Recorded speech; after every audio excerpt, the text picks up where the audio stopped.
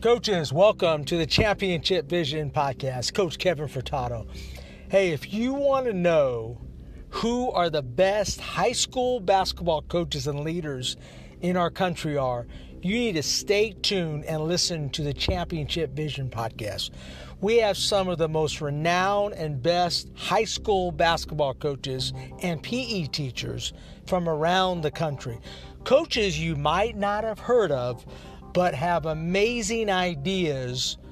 And I firmly believe every coach in America has genius within them. It's not all about the state championships.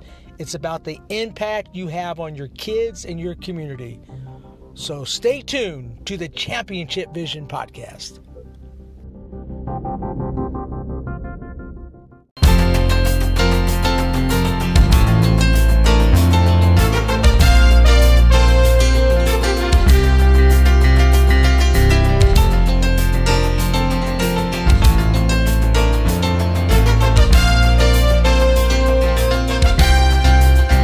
Ball is tipped, there you are. You're running for your life. You're a shooting star. And all the years, no one knows just how hard you worked, but now it shows. In one shining moment, it's all on the line. One shining moment, frozen in time. Coaches, welcome back to the Championship Vision Podcast. This is Coach Kevin Furtado. Today we are in episode 235 with Coach Larry Starr. He's the head girls basketball coach at Monacan High School in Richmond, Virginia. Today's topic, practice organization.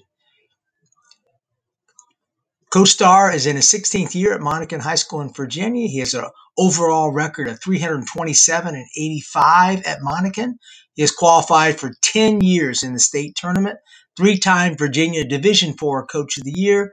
2017, his team went 30-0, ranked as high as second in the country, ended up ranked 7th. He has 4 state Division IV state championships in Virginia, 2015, 16, 17, and 20. Coaches, let's welcome Coach Larry Starr.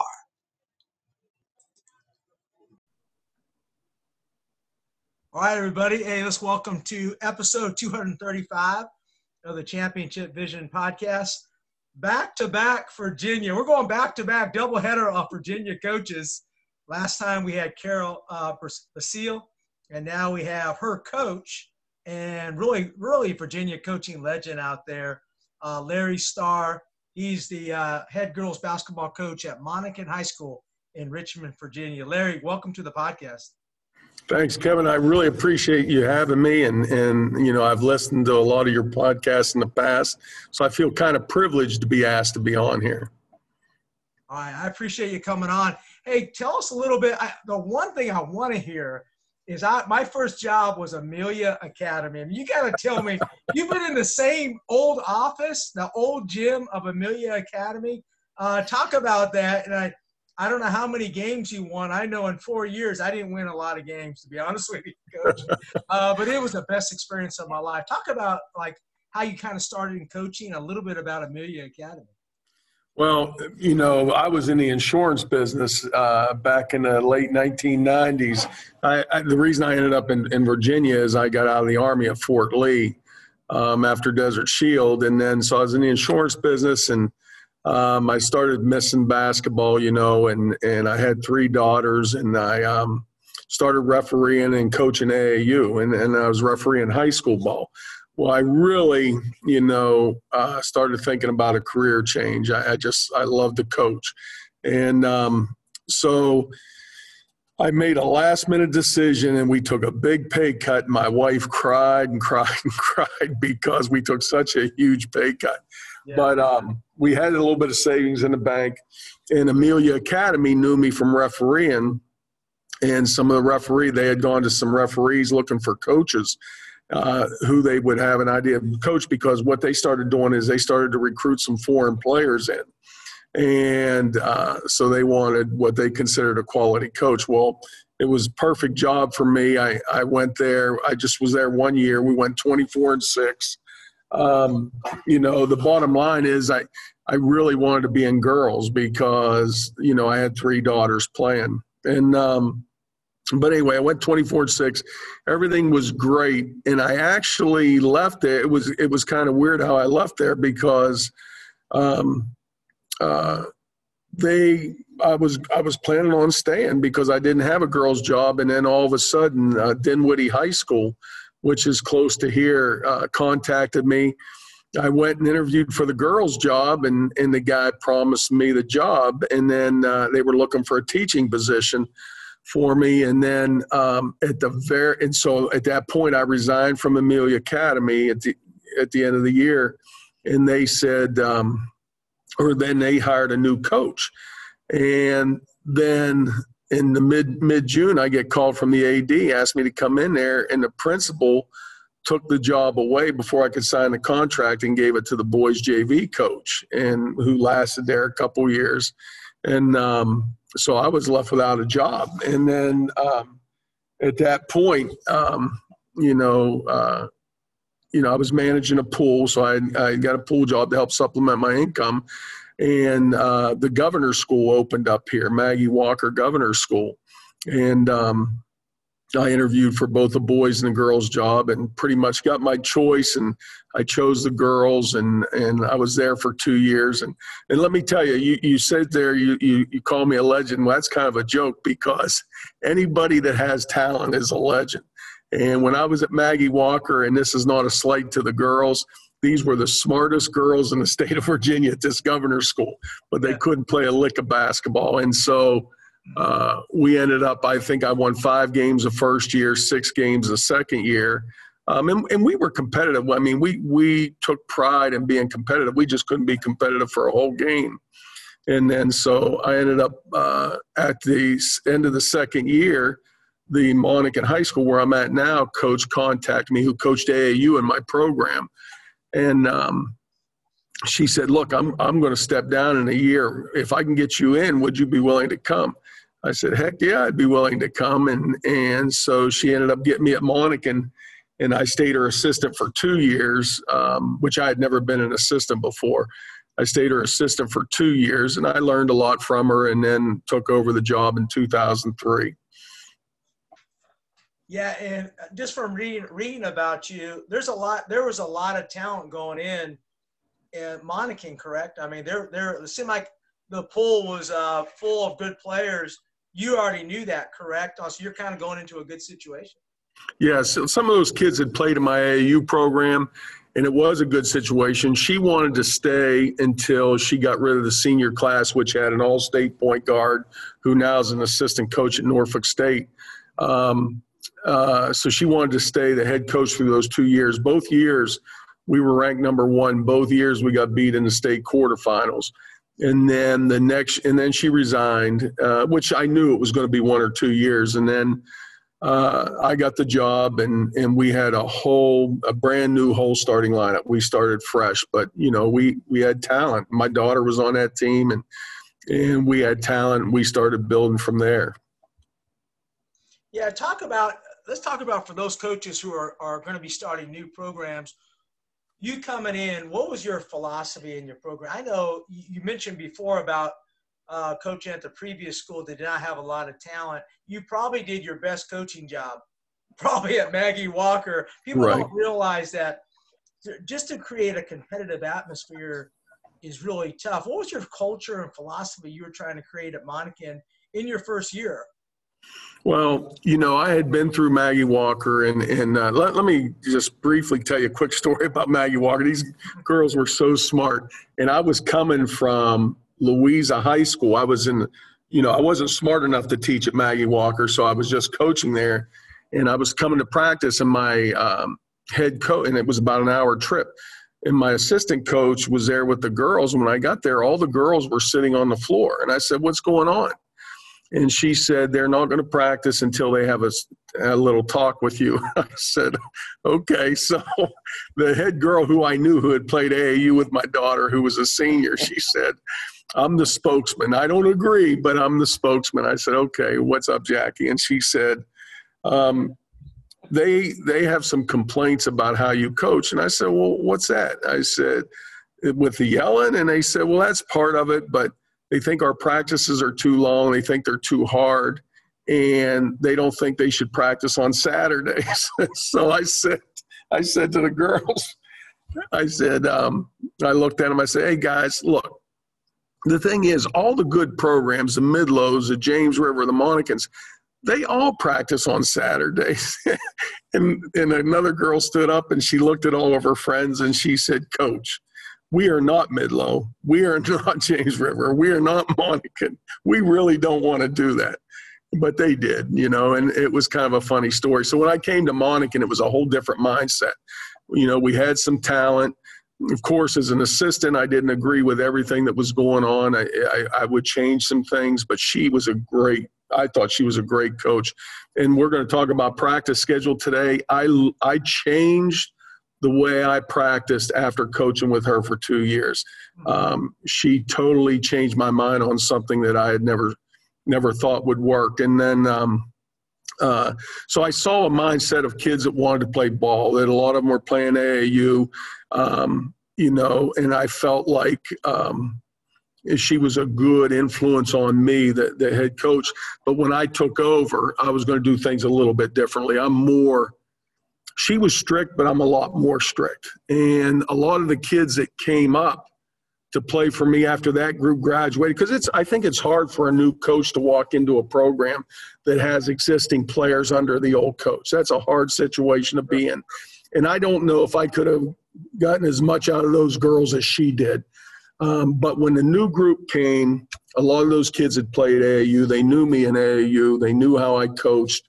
And then so it was just building that culture, but the culture was already here. And that's one of the things I talked to Kara Basile about. She didn't have that culture. It takes a while to build that culture. Well, I was lucky because I followed Natalie White, and she had a very similar culture. I just probably took it another level. Yeah, I mean, you mentioned some great points right there. Is you can still come in. A lot of us come into places where they're not very successful. So you came into a totally different situation where they've had success, but you kind of adapted it, which I think was really smart, to your personality, to your strengths. So you really believe that coaches they have to coach to their personalities, right? So if you're an easygoing guy, you can't be like the other intense coach. So always be yourself, right? That's exactly right. And, you know, and you've heard this all the time, that a team takes the personality of a coach. Well, that's what I've seen with my teams over the years. You know, the intensity, the fire, the work ethic, you know, 99% of my girls buy in, and the ones that don't buy in end up going away. And that's the culture we built. And I think me being a male and being with this deep, loud voice, you know, Natalie coached a lot of the way I coach. She was dynamic. She was fiery. But there's a big difference sometimes when a big guy is yelling at you and a smaller female is yelling at you. And that's where I think some of the difference was. But I just took what she did because she did a great job, and I just built on that from there. So what are your core principles at Monacan on that? I know we have certain things that we believe in my program, but what are some core principles that you guys really kind of live daily in your program, things you can always go back to? Yeah, well, there's a few things that we do that many programs do, but we do it religiously to the point that kids live it. One is being on time. Nobody's ever late. You know, my rule of thumb is if you're late, you run 5 baselines for every minute you're late. Well, the girl that just graduated or will graduate from U of R, their point guard, who was a great player, played AAU for me in high school. She showed up one day and we have an argument.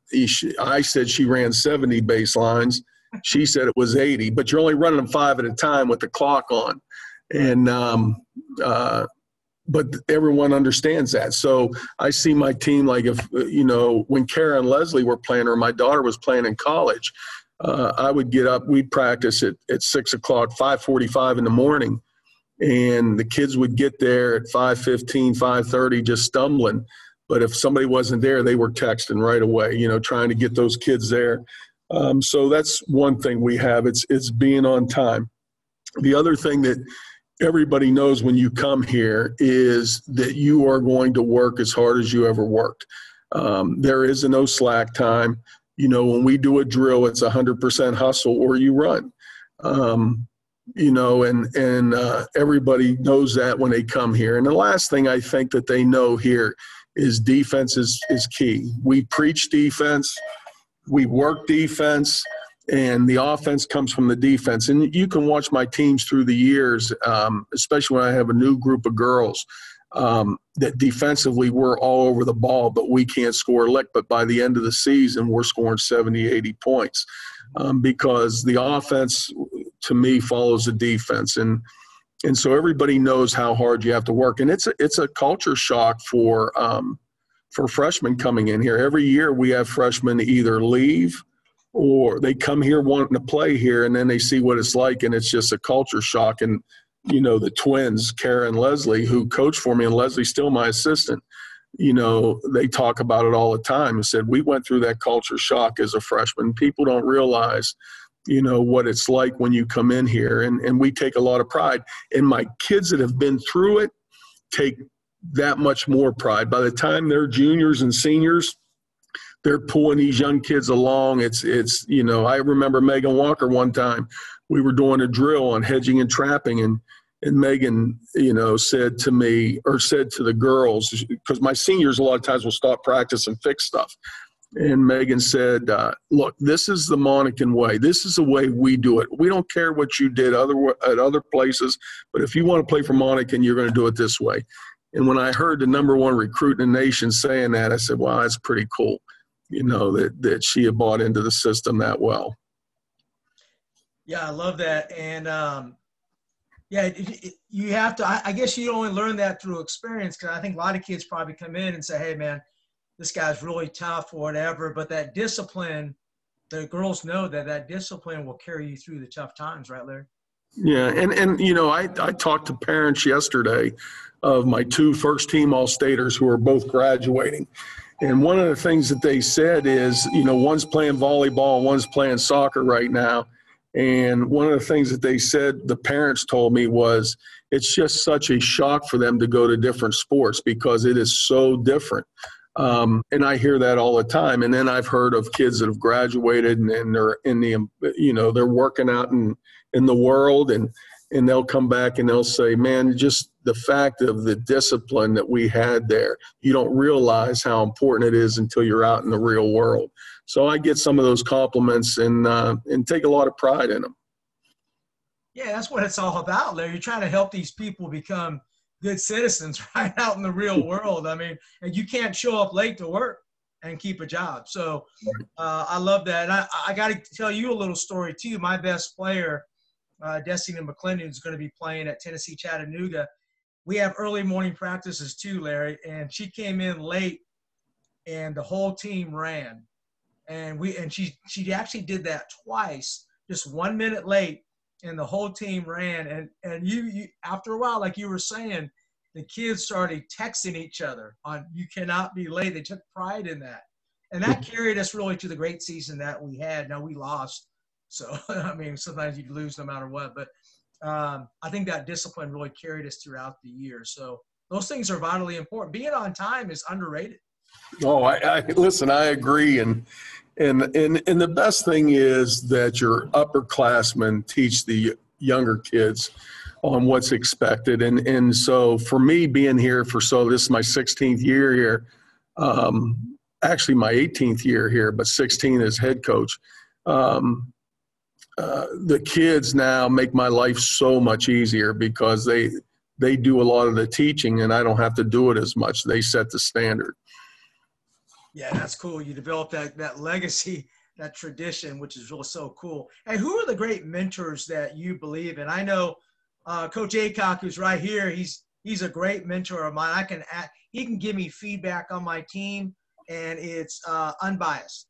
Who are your mentors that you rely on, Coach, to get information? I know you know a lot of them that are on the the text messaging. I get all Right. I get all those too. So, but who are some great mentors that you believe in?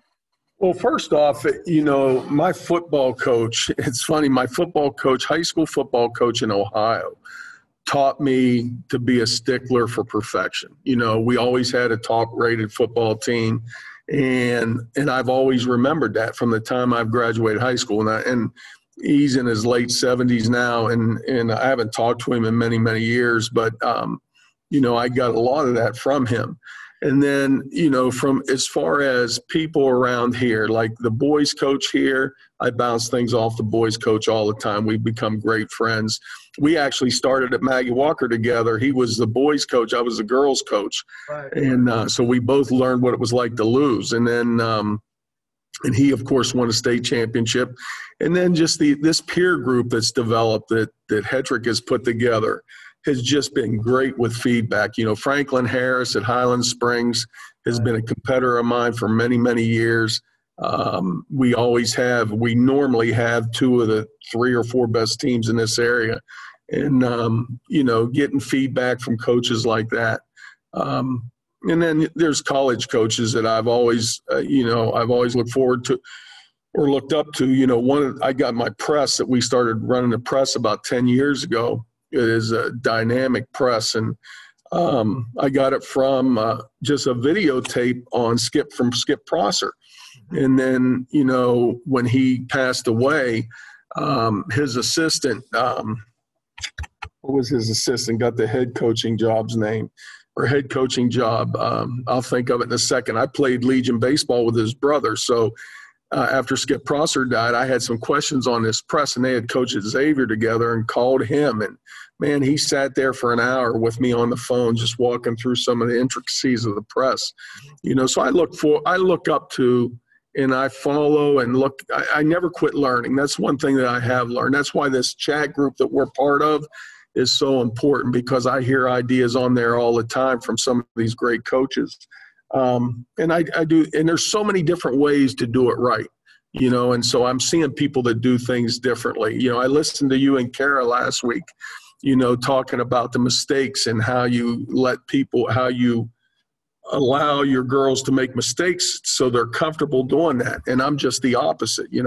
It's just it's just the opposite, but it works for everybody. Everybody's system, if they're dedicated to it and they believe in it, it all works. So, some of the great coaches that I've always followed, I'm a big Bobby Knight fan, and that probably turns a lot of people's stomach today. I'm a big Pat Summitt fan. I'm a big Gino fan. I love watching those guys coach. And I know one thing, most of my kids that went on to college always came back and said their college practices were so much easier than their high school practices, except for Megan. Megan went to Connecticut and said, you know what, I'm the only one that's halfway prepared, and I wasn't prepared. Those practices are so hard. I've always looked up to Gino too. Yeah, and okay, let's talk about the game last night. Everybody's talking about, Larry. It's like, all right, that was a foul, but I mean, it was an obvious foul. But how would you? Of course, I love the two coaches. I wouldn't. but I guess you let them play at the end. So what's your take on that? Obviously, there was no verticality. It was a foul. But do you have to play through that when the whistle? I mean, obviously the referee swallowed the whistle there. So what's your idea on that last play?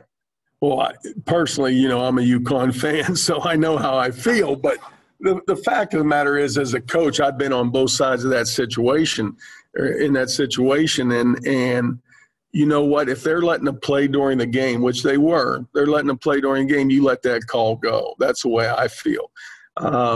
We had a similar situation the year we went 30-0. We only won by 1 in the state championship game, and it very easily my 2-guard hustled down, and the girl was going in for a layup to win the game for the other team, and sure looked like she fouled her to me, but the officials didn't call it, which was good for us.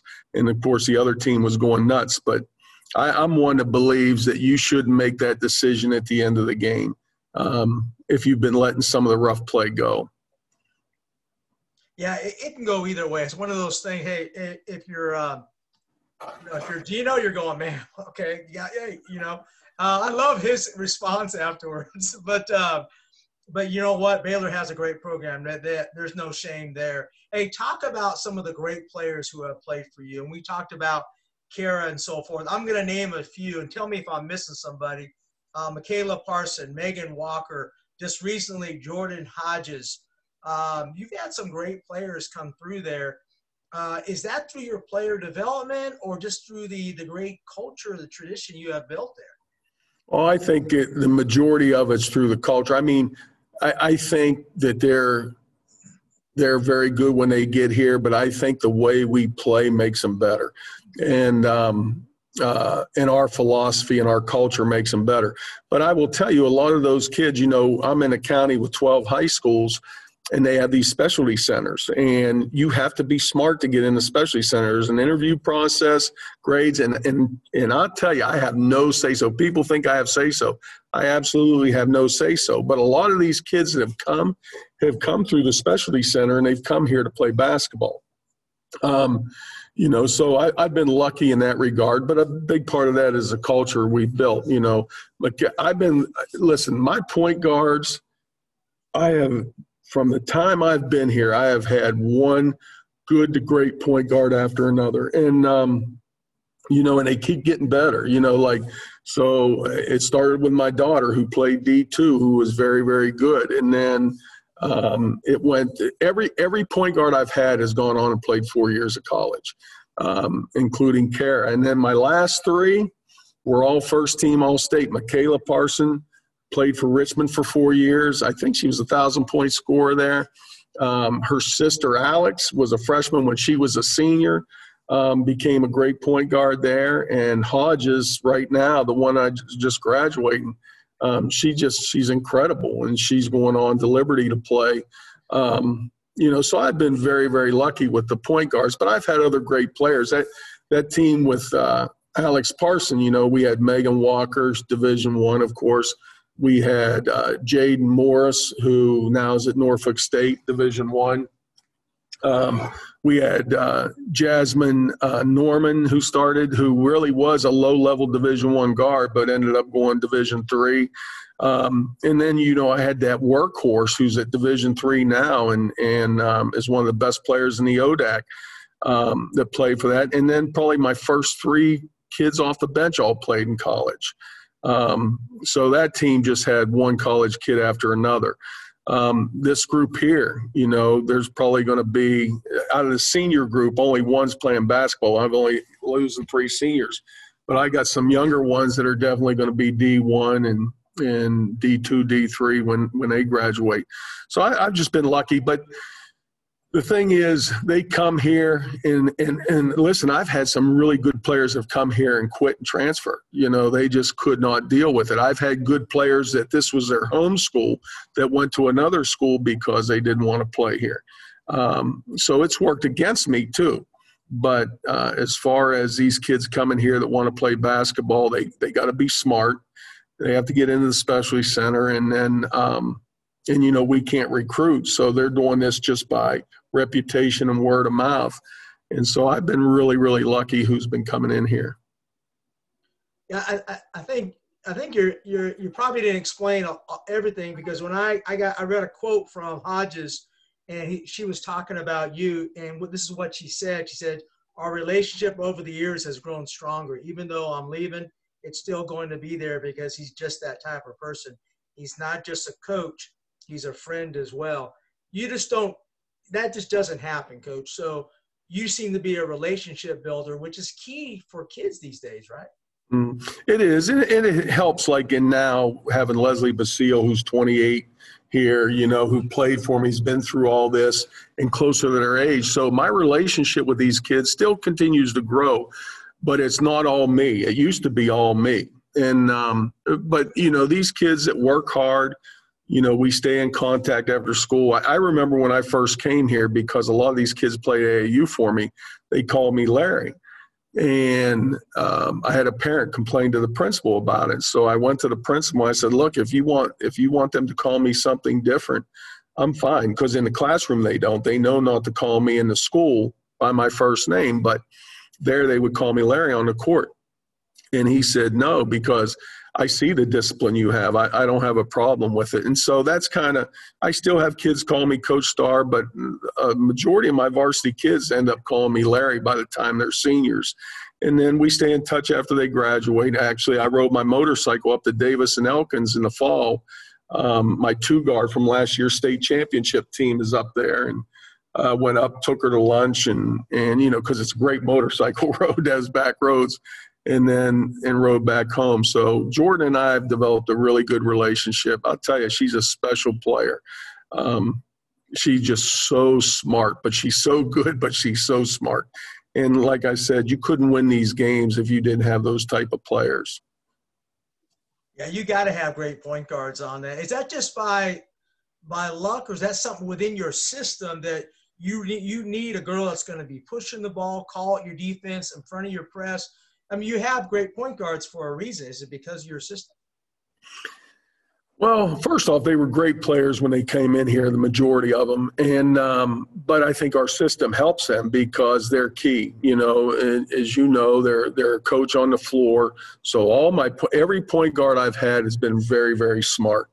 You know, and they amaze me, some of the things they just pick up on, things that I don't pick up on.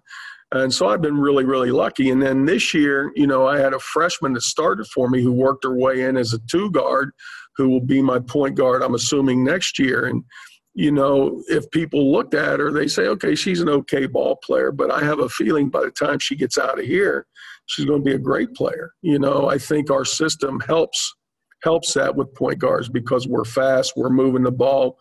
We run set plays when we have to. It's just, you have to read the defense. There's just so many things that they have to do. Yeah, I love that. Coach Pete, do you have a question for Larry? Because I know Larry hasn't built this program by luck. What do you see in what he's talking about in building this program? Well, hey coaches, this is Nick Bartlett, marketing manager here at Dr. Dish Basketball, and we're thrilled to be a part of the 2020 Championship Vision Virtual Clinic. Coach Kevin Furtado has been a great friend of ours for a few years now, and we greatly appreciate his commitment to growing the game the right way and providing great resources to the basketball coaching community. At Dr. Dish, we're always here to help as well with our state-of-the-art equipment, drills, and content. If you're ready to upgrade to the best training machines in the world and join top programs like Duke, North Carolina, Florida, Louisville, and countless others, we'd love to have you as a part of the Dr. Dish family. Remember, we take trade-ins on all shooting machines, including competitors, for significant discounts.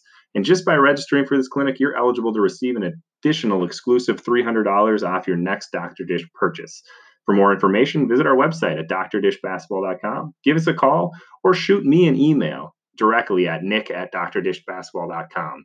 And make sure to follow us on all social media channels at Dr. Dish B-Ball. It's very similar to what I tried to do all the years that I coached at the JUCO level in high school. I remember I had a kid talking about punishing him for not being on time. He came the second time, and I told the manager, go get a Coca-Cola and a big glass of ice. And I sat him down in a chair, and I put the rest of the team on the line. And I ran them till my assistant coach begged me to make them stop. He was never, ever late again. I can't remember anybody being late. So it is punishment, but it is necessary sometimes. And I saw after practice one of the toughest guys I've ever known that played for us. He was 5'9", but he played inside. And he was a tough guy, but a nice guy. He pinned him in a corner, and I pretended like I wasn't looking. And we never had a problem with that. But no, I got a hold of Jerry Tarkanian's material really early on in my coaching career. And there's an assistant he had that was the first guy to make $1 million as assistant coach in the NBA. And I got hold of that material, and it was very simple, but it was just pressure man-to-man running jump for the whole program. And, you know, if you're going to do that, there can't be any casual in your practice. There's no casual, no walking.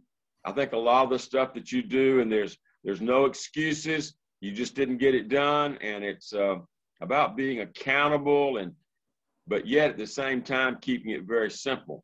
And is simplicity a part of your program? Is that something that you look for? Do you try to V it down, or do you have just a whole complicated system? And people do it different ways. And what are the things that you absolutely emphasize? I always said this to my kids: the 5 best defensive players are going to start, period. And it was amazing how my 5 best players always became the 5 best defenders. And that's something, you know, that we just didn't look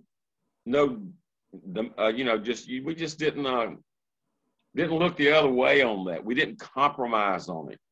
And I kind of sense that with you, the way you run your program. You've got it out very, very clear, and there's no compromising. And I think a lot of coaches can't do that.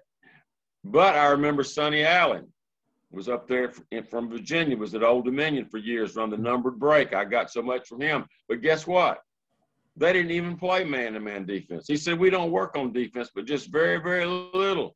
And they averaged about 90 points a game running the numbered break, you know.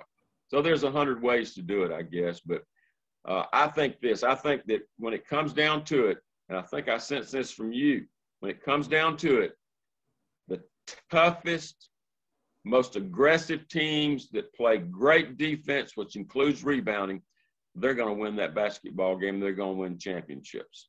And I've not seen any other. I think the other way, you can win a lot of games, but I don't think you can win that last championship game unless you've got 5 great defensive players that go get the rebound. But anyway, that's just kind of what I sense in you. Yeah. I'll tell you, you couldn't have picked better words, because you say everything that I believe in. You know, it is for us the 5 best defensive players, you know, and I have kids that are more talented coming off the bench because they don't play the defense. And when they make a mistake, they know they're coming out defensively. So we work on defense all the time. And everybody knows that's here. And I'll tell you where it's helped me, and especially in some of the early years where I wasn't as talented as I am now. You know, we were able to compete against the top teams in the state just because of our defense. You know, we might not be able to score a ton of points, but we were able to compete because of our defense. And I think, Pete, you said something about, you know, what are some of your rules of thumb? Well, I'll tell you one thing is, before we put our press in, you know, we try, COVID's throwing everything off, but our team camp, when we go to team camp, we don't have our press in. But the thing is, we're picking the ball up as soon as they take the ball out. We're in full court deny, man-to-man, and then you have to be within a foot and a half of your defender or your offensive player the whole time, bringing the ball down the court. And if you let them walk that ball down the court, you're coming out. You know, so we get that philosophy instilled right away. Absolutely. You know, and then the press makes it, you know, we've done that piece. Now we got to put the press in in our preseason is how we work it. But that, you know, everything that you said is what I believe in. Everything that you said is how I coach. Yeah, it sounds like you and Coach Aycock have a lot of similarities. I know he's all about defense and rebounding. Larry, let's talk about practice organization, because that's what our podcast is about. Do you focus mostly on – tell us about your philosophy. Since you're a defensive coach, you spend 80% on defense, or how do you break it down?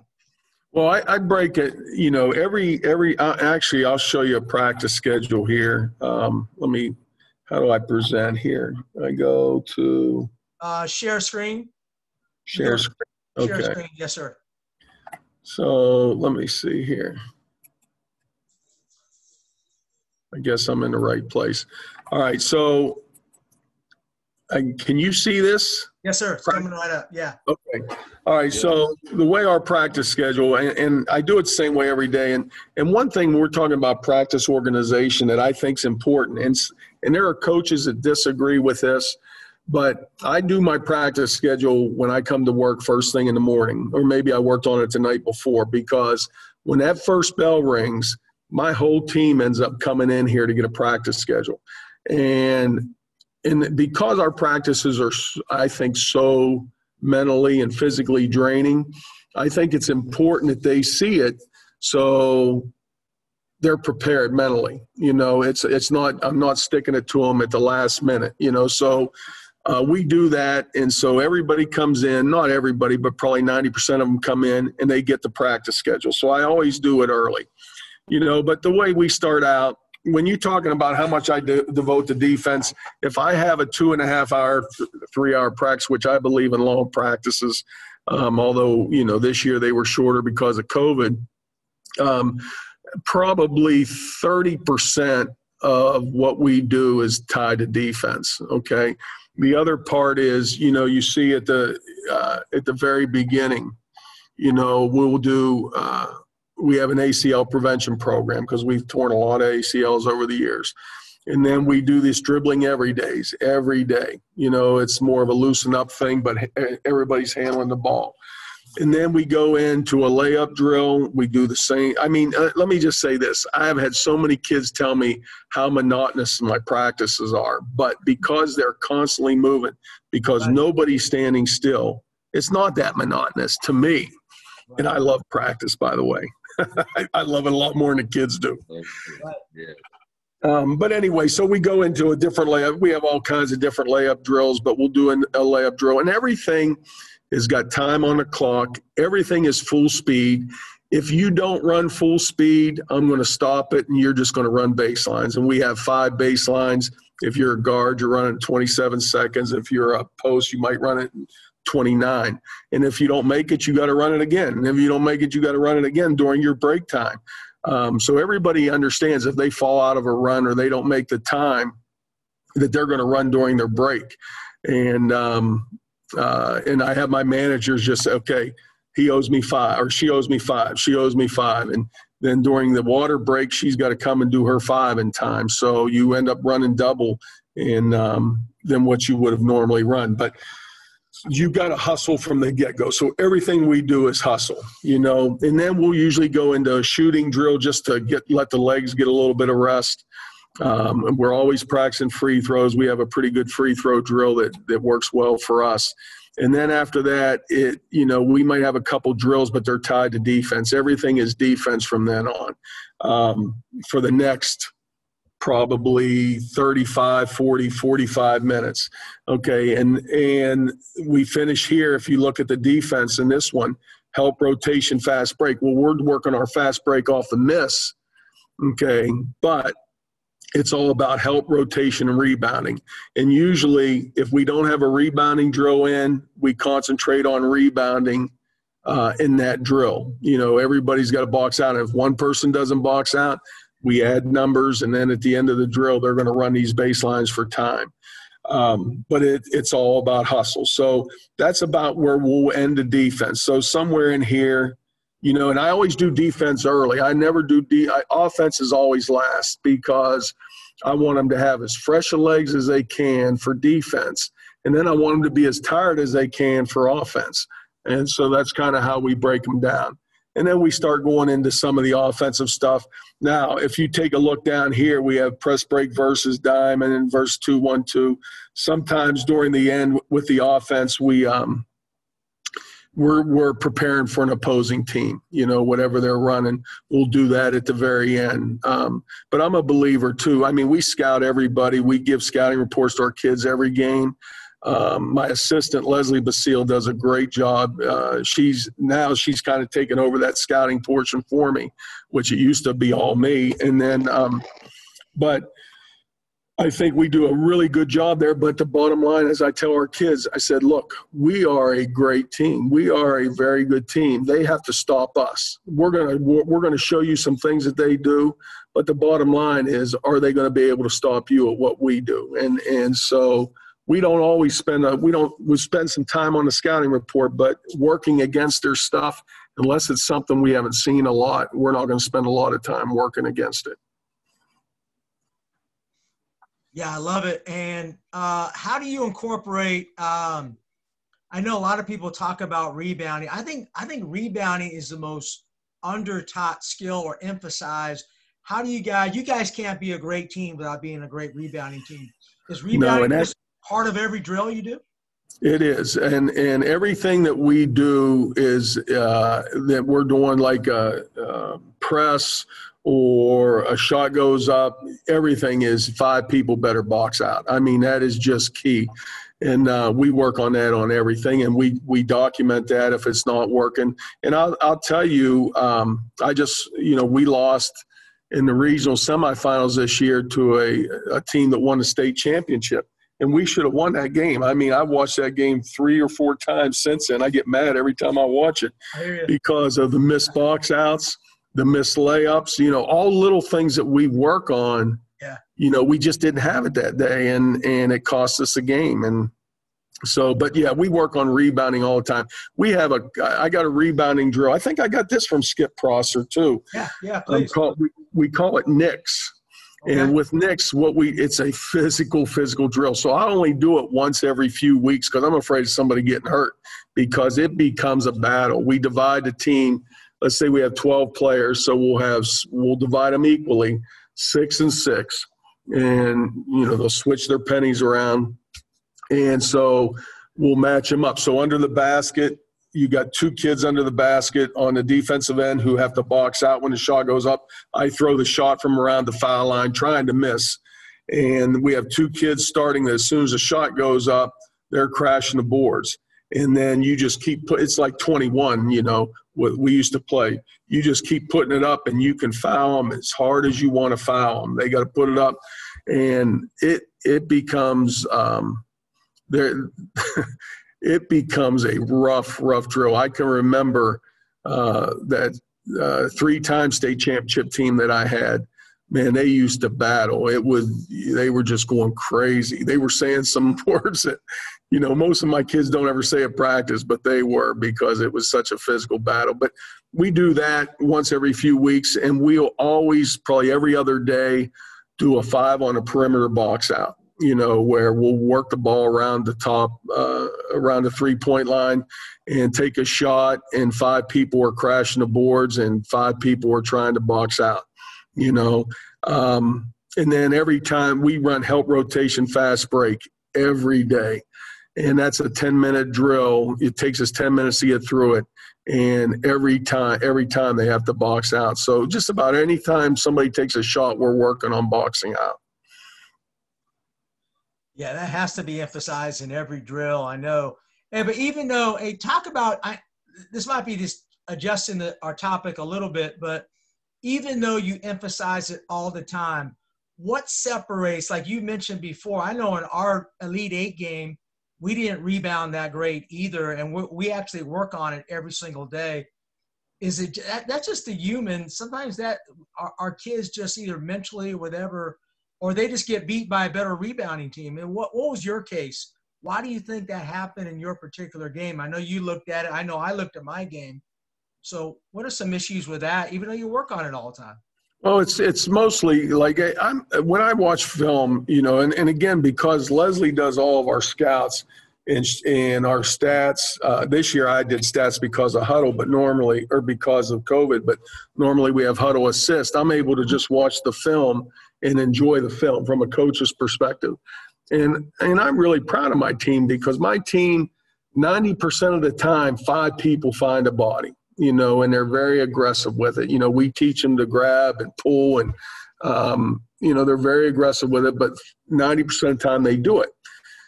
But and we preach this at practice too. When one person doesn't do it, that's whose man gets the rebound. It happens religiously.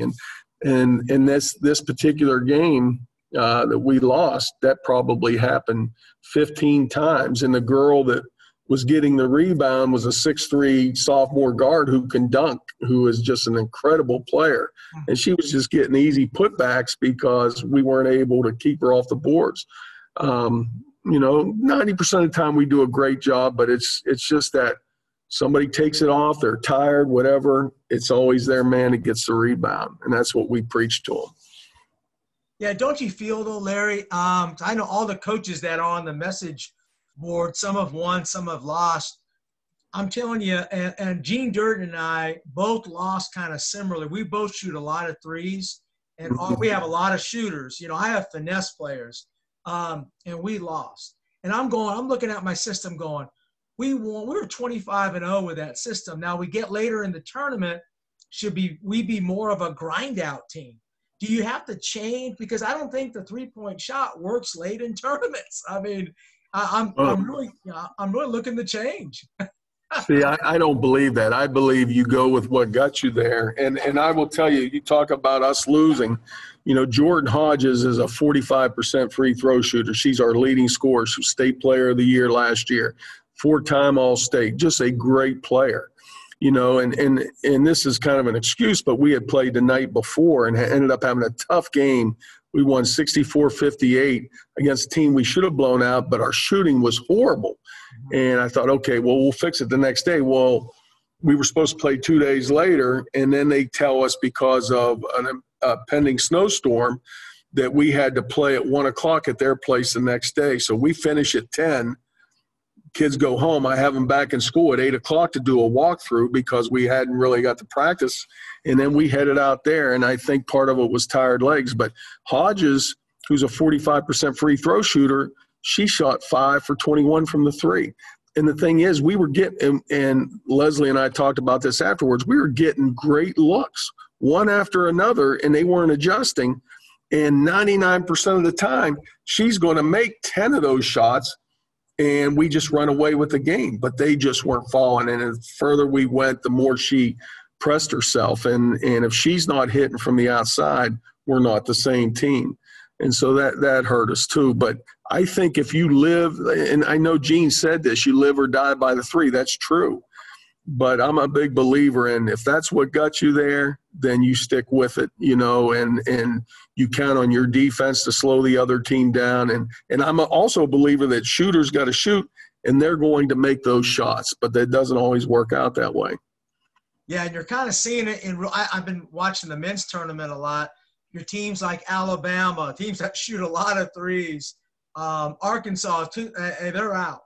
But, you know, you just never know. But I guess you got to base it on the type of players. We didn't have like a big grind out team. We had one tall girl. But I think you're right. You think you got to do what you do, right, Larry? I've always believed that, and I've never strayed from that. And sometimes it's probably cost us, but other times it's worked where I know, like I've had my assistants in the past scrambling, said we got to change this. They know this is coming. Well, everybody in this, probably everybody in the state knows if you play us, they know exactly what we're going to do the whole game. It doesn't matter what the personnel is. I know a lot of people adjust for their personnel, but maybe I've been lucky and I've had the right personnel. But everybody knows what we're going to do. It's not going to change. You could watch film of our games 5 and 6 years ago, and you see the same thing going on now. And I believe, and we got something that works, and we just work toward that end. Yeah, whoever executes the best, right? I mean, it's that simple. Yeah, let's not fool ourselves.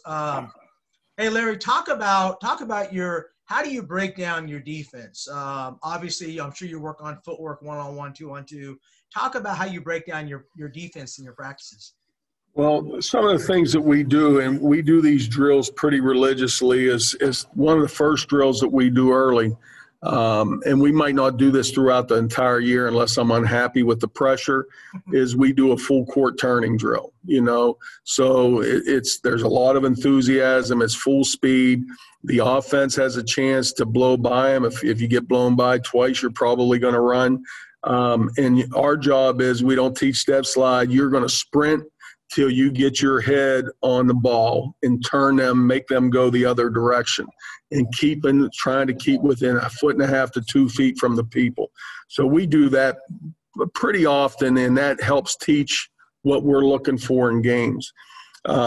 We do a lot, and this is one thing that I think, especially in women's basketball, a lot of coaches don't play man because I don't think they can teach it. You know, that's my opinion. You know, we do all these little things and build it into what we do. Like we'll spend probably 2-3 days a week and maybe more early just doing 5 minutes of opening on away from ball screens, you know, and getting through those away from ball screens. We work every day on hedging and trapping. We always hedge and trap the ball, always. And we work on our rotation in the back, you know, where we're trying to get the steals. So those are drills that we do every day that help build to what we do. Of course, we do transition in the full court, how we're going to handle. We want pressure on the ball as soon as it comes off the boards. But, we're going to be beat sometimes. How are we going to handle transition? So we probably work on that 2 or 3 times a week. And again, we do the same stuff. We do the corral drill where we're corralling, trying to get the trap, making them pick up the dribble. We do a back tip drill. If we get beat on the press, we're looking for that back tip. Those are things that we do. We do charge drills. I don't like to do the charge drills, but they get them because I'm afraid of somebody getting hurt. 2, 3, 4 times a week, we work on bumping cutters. There's nothing that upsets me that somebody cut between you and the ball. So we work on bumping cutters religiously. Of course, boxing out. And then we spend probably 20 minutes of practice just working on our press. This year it hurt us a little bit, but, we didn't actually run our press because I didn't have time to get it in. And so we were just picking up full court. But I've always had some boys to run against. And this year, because of COVID, we couldn't do that. And my team just was not smart enough to pick the press up with no preseason. Had we had preseason, then we would have had our press in. But we'll spend 20 minutes a day on our press every day. That never changes. So that's kind of how we do it. It's breakdown drills to our full court press. If you had to do one drill, describe to me that one drill that you would do. If you just had one drill to do for your defensive system. Now, it seems like to me you're a full court and a half court team. That's hard to be really good at both, or can you be good at both? No, we're good at both. I've had teams in the past, though, that I've had to back off of the full court press, probably not in the last 9 years, but early on I've had to back off the full court because they didn't understand our fundamentals on the half court. So we had to revamp and go back to the half court. But, in the half court, the way we play defense is one pass away, it is your number in the passing lane. It's not your hand. It is your number in the passing lane. If we get beat back door, we have help and rotation back there to take care of it. But we tell them our whole goal in the half court is to not let anybody run their offense, not let them make that first entry pass into their offense. So we work very, very hard on that. We have a drill we call help rotation fast break. We do it every day, but it works on so many things. First off, the way we do it is, and I wish I had it on film, but we throw the ball around the perimeter and everybody's got to close out. They got to talk. Everybody's talking all the time on defense, and they close out, and then I'll blow the whistle. And when I blow the whistle, whoever has the ball is driving, and you got to let them drive. So they got to get beat. They got to go find the open man. We have opposite underneath coming for help because we don't ever stop help on the top. We always stop it underneath. And so we come over and we rotate the backside, and then it's a great box out drill. It's a great, when I get mad because they don't take charges, I make them take charges in that drill. So we can work on almost everything that we do, at least in the half court end, on help rotation fast break. Why do you add fast break? Do you transition from that as well? Yes, I'm glad you asked that. Yeah, so that's we do the fast break off the miss drill there. So, because we have a fast break off the make that we run religiously, but we practice that. Man, it's such a pleasure to be on Championship Vision Podcast, one of the premier podcasts for top high school coaches and rising coaches in the game of basketball. My name is Michael Williams, and I'm the founder of the Williams Advancement Agency. WAA is a full-service agency here to assist all coaches at every level to be successful in the position they are in now and obtain the future coaching position they're looking for.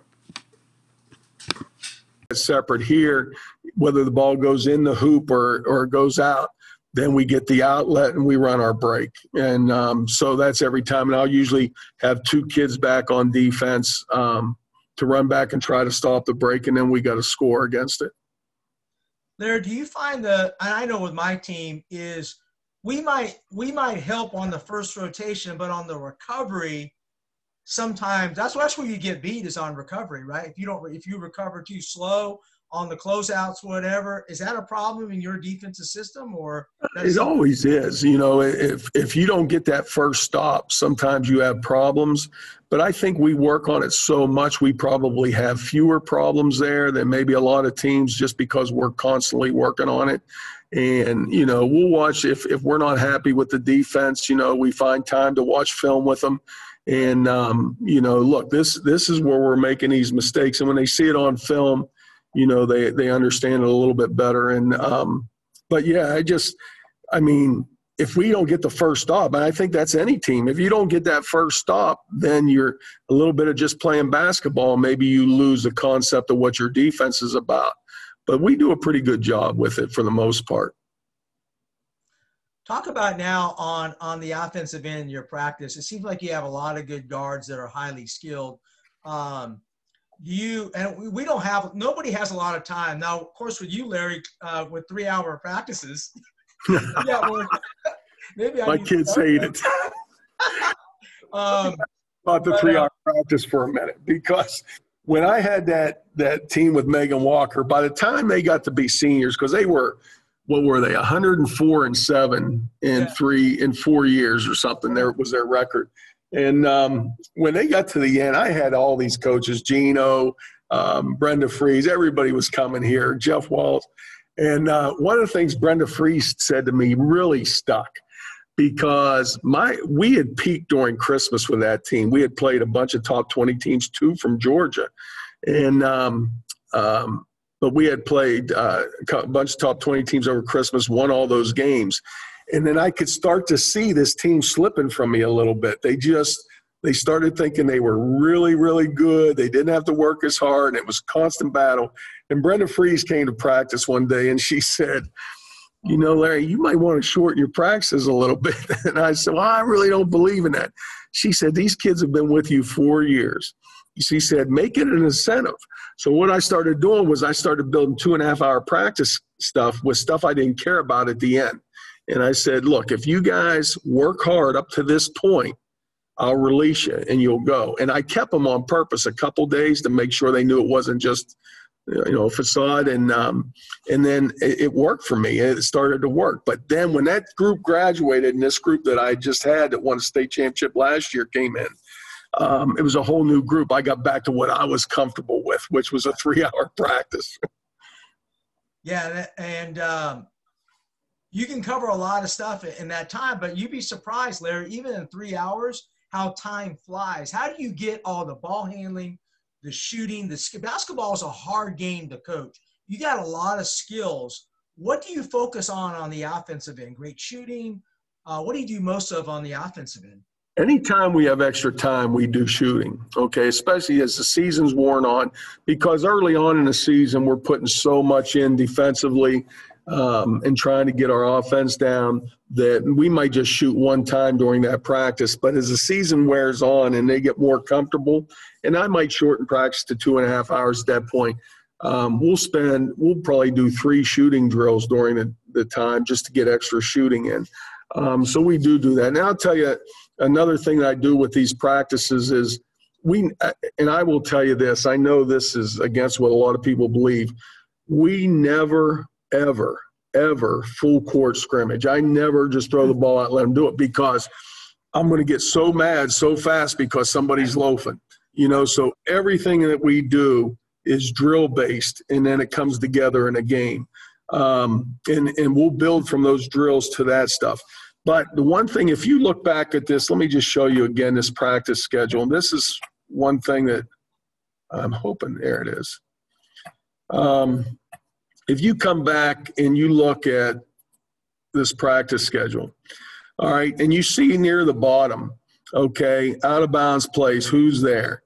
Post work, who's there? Groups of 3. I break everything down, so when I'm going through here, I never have to take a minute to figure out who's going to be where. So for everything that we do, it's all broken down by who's your partner, what group of 4 you're in, what group of 3 you're in. And, you know, because of that, even though it's a 3-hour practice, one thing that I've learned is we can get so much more in than a lot of people because we don't waste time doing that. You'll never see me holding the paper saying, okay, let me see, you go here, you go here. Everybody knows where they're going. I have it written down so I can just say it really quickly. And so I think we cover more than maybe a lot of teams can cover with a schedule like that. But, you know, the shooting, the more we go through the season, the more we shoot. And any extra time we have, we're not going to waste. We're going to shoot. Yeah, and I'm sure what you do is you shoot under contest, right? Because I'm sure you guys practice contesting. Is that you guys do a lot of free shooting with no defense, or you guys do it under duress? We do a little bit of both. Like, you know, I would say probably 75% is free shooting, but it's all, I mean, everything's laid out, you know, whether it's a shoot away or the drill that we're doing. We'll do contested layups, you know, once a week.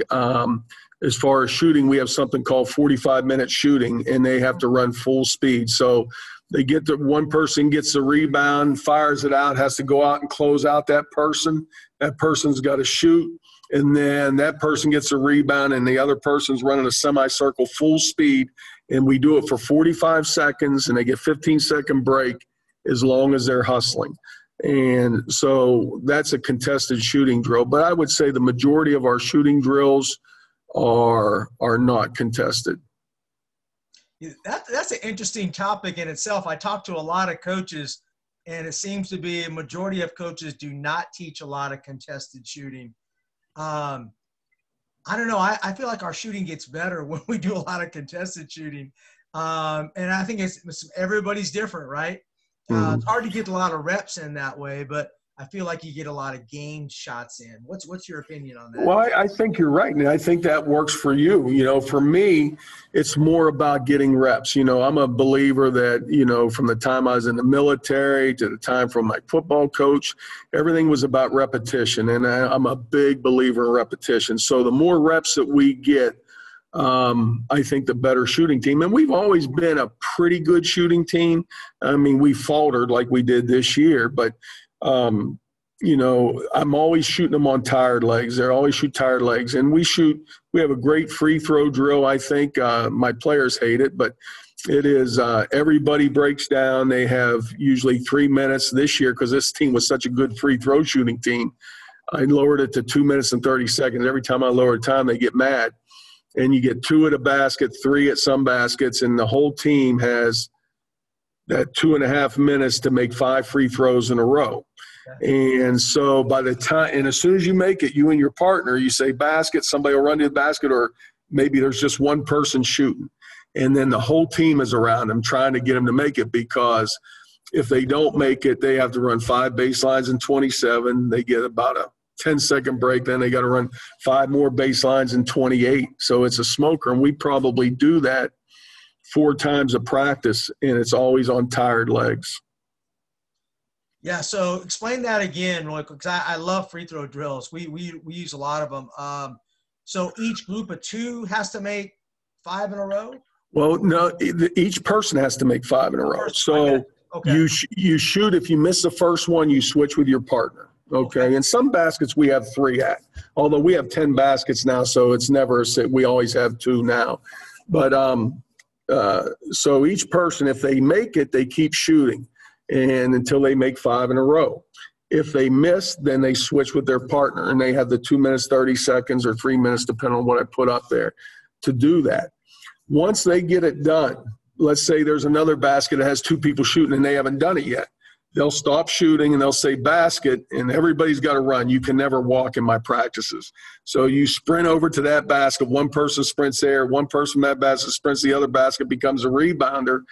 And, you know, and then time's getting down, 45 seconds, 30 seconds. And, you know, you might be down to 1 or 2 people, and they're really feeling the pressure because they've run so much, and now they're going to have to run more. And the whole team's around them trying to cheer them on. But, yeah, I had a kid quit over that who was a pretty good ball player, because her dad told me after she quit, she couldn't handle the free throw drills because she was always the last one. She couldn't handle the pressure. Gotcha. And she quit playing basketball because of it. But it's just a great free throw shooting drill. I've done it for many, many years. And, we're a good free throw shooting team, although we lost this year in the regional final because we didn't shoot as well as we normally do. Right. But we're probably a 70%, 72% free throw shooting team. That's really good, by the way. And sometimes you just have a fluke game. I mean, I hate to say it. I mean, those things happen. Talk about competition in your practice. I'm assuming that you guys are competing to win. Always, so I don't always keep score. I always have the clock. The clock is running for everything that we do. If I don't think that I'm getting the effort that I need to get, then I'll keep score. And there are a lot of drills that we will keep score. And but it's very, very competitive. And that's why I liked having the boys over the years, because I would only have 2 or 3, but they could be on my best ball players. And it becomes really a great battle. And I remember last year, one of our varsity players who was JV at the time, their JV season was over, and I brought him in to guard Hodges because I had nobody could guard Hodges. Right. And I remember Jordan in a drill that we were doing broke his ankles and scored. And I just remember how impressed I was with this young man. He just gave her the ball. He said, that was one hell of a move. So – but yeah, everything is competitive, and if it's not competitive, it's timed, and so that makes competition itself, from the timing. Yeah, and you lose, you run. Correct. And that's exactly 5 baselines. So little Larry Starr is known for the 5 baselines. I got 27 seconds, right, Larry? 27 or 29. Well, it depends. Like if I'll start out, like I'll give everybody 29, but then my guards loaf. So then I divide them into 2 groups and make my guards go 27, my posts go 29 or 30. Absolutely on that. Hey, I know you got to go and so forth. I appreciate you kind of hanging out with us. Hey, before you go, you talk about your season this past year. I think you're 11-2. You didn't play a lot of games. That's tough to have. That's tough to win if you have such a short season. Was that a big part of why you guys maybe just didn't kind of finish out stronger? You just didn't play enough games? What do you think? Well, I think that's part of it. What killed us was no team camp, no postseason, no preseason. So that's all the time. We work harder probably than the majority of schools, and we weren't able to put that time in. So we're trying, we lost from the state championship game the year before. We lost, I think it was 4 of our top 6 players. Yeah, 4 of our top 7 players. And so we had a whole new group, with a dang good point guard and a 4. And so trying to get them in, that's why we couldn't get our press in. So I think that hurt us more than maybe it hurt other teams. And it took us a while to get our legs under us for the type of game we played. Right. I was really proud of my team because I really expected going through our district, which is pretty tough. I expected that we'd have 4 or 5 losses. And all of a sudden we come out of here, we lose 1 game to an undefeated team, and we crush them the next game. And all of a sudden we're 9-1. I said, wow, we did a lot better than I thought we would do. So you could see them getting better. And I think what hurt us is one thing that our teams always do is they get better through the season. You see some teams don't. We always get better through the season, and we didn't get that opportunity except for my undefeated team. That team got worse as the season went on just because they had won so much, but they were still really, really good. But I was really proud of these guys this year to be able to do that. We lost our 6-man, 6'2" girl who's got some D1 offers. Very first game, first 4 minutes, she tore her ACL. So now we're down 5 of our top 7 players from the year before. So it was a challenge, but they did really, really well. Yeah, that's a credit to you and your coaching staff, though. I mean, I just feel like coaching's underrated at the high school level. I think to keep a team focused every day requires great preparation, great coaching. I'm not sure if everybody's kind of into that. So that's a credit to you to kind of over the years to keep your team getting better towards the end of the year. I mean, some people say it's short practices, but not with Larry Starr. You're still practicing 3 hours. No, but the girls see the results. I think that's why they buy in. Exactly. Exactly, but a lot of credit to you and your staff too. Yeah. Hey, Larry, give us some what is some advice for coaches now, that some younger coaches like coming in, starting a new program? What are some advice that you can give to some young coaches that you have learned over the years? I tell you, the best piece of advice I can give is, and I can do it from experience, is I have never veered away from what I believe in, whatever my beliefs are. And it doesn't matter who you are. I have lost some Division I players because they didn't want to buy into this belief system. You know, I had the top player in the nation at one point that probably wasn't really happy here her first couple of years, but bought into the system. And I never, you know, the parents know that they really have no say-so with me. And I think the first time a new coach bends that, and see, I've heard coaches say that you treat people differently, like your superstar is treated differently than the last person off your bench. And I'm not a believer in that. I treat everybody the same way, and they know how they're going to get treated when they get here. And I don't give in to parents. I don't listen to parents. I don't talk to parents much. And I would say if you can do that, you're in good shape. But as soon as you give in to a parent, as soon as you give in to a player, a lot of the culture that you've built is gone. You know, everybody sees what's going on. And I've prided myself. I've taken pride in what we've accomplished here with that. And now, you know, after having coached Megan, you know, it really shows in the results, I think. So a new player coming in, you know, these ninth graders come in and the parents think they're God's gift to basketball. And then it's a culture shock because they're not treated the way they were at, you know, middle school and AAU. And so I think that's from a new coach. But, you know, I'm an old coach. I'm old school. And then I look at people, you know, like you and Kara, I got in your conversation last week. You know, Kara grew up under me, but she's taken the new school approach with some of the old school approach. And I think that the right person can combine that and do great, you know, and that's what Kara's done. That's what our football coach does here. But, you know, I can't change. I'm just too old. Pete, what do you think, man? I really love what Larry's doing with this program. What I love is he's consistent with what he believes in. That's important, right? Yeah.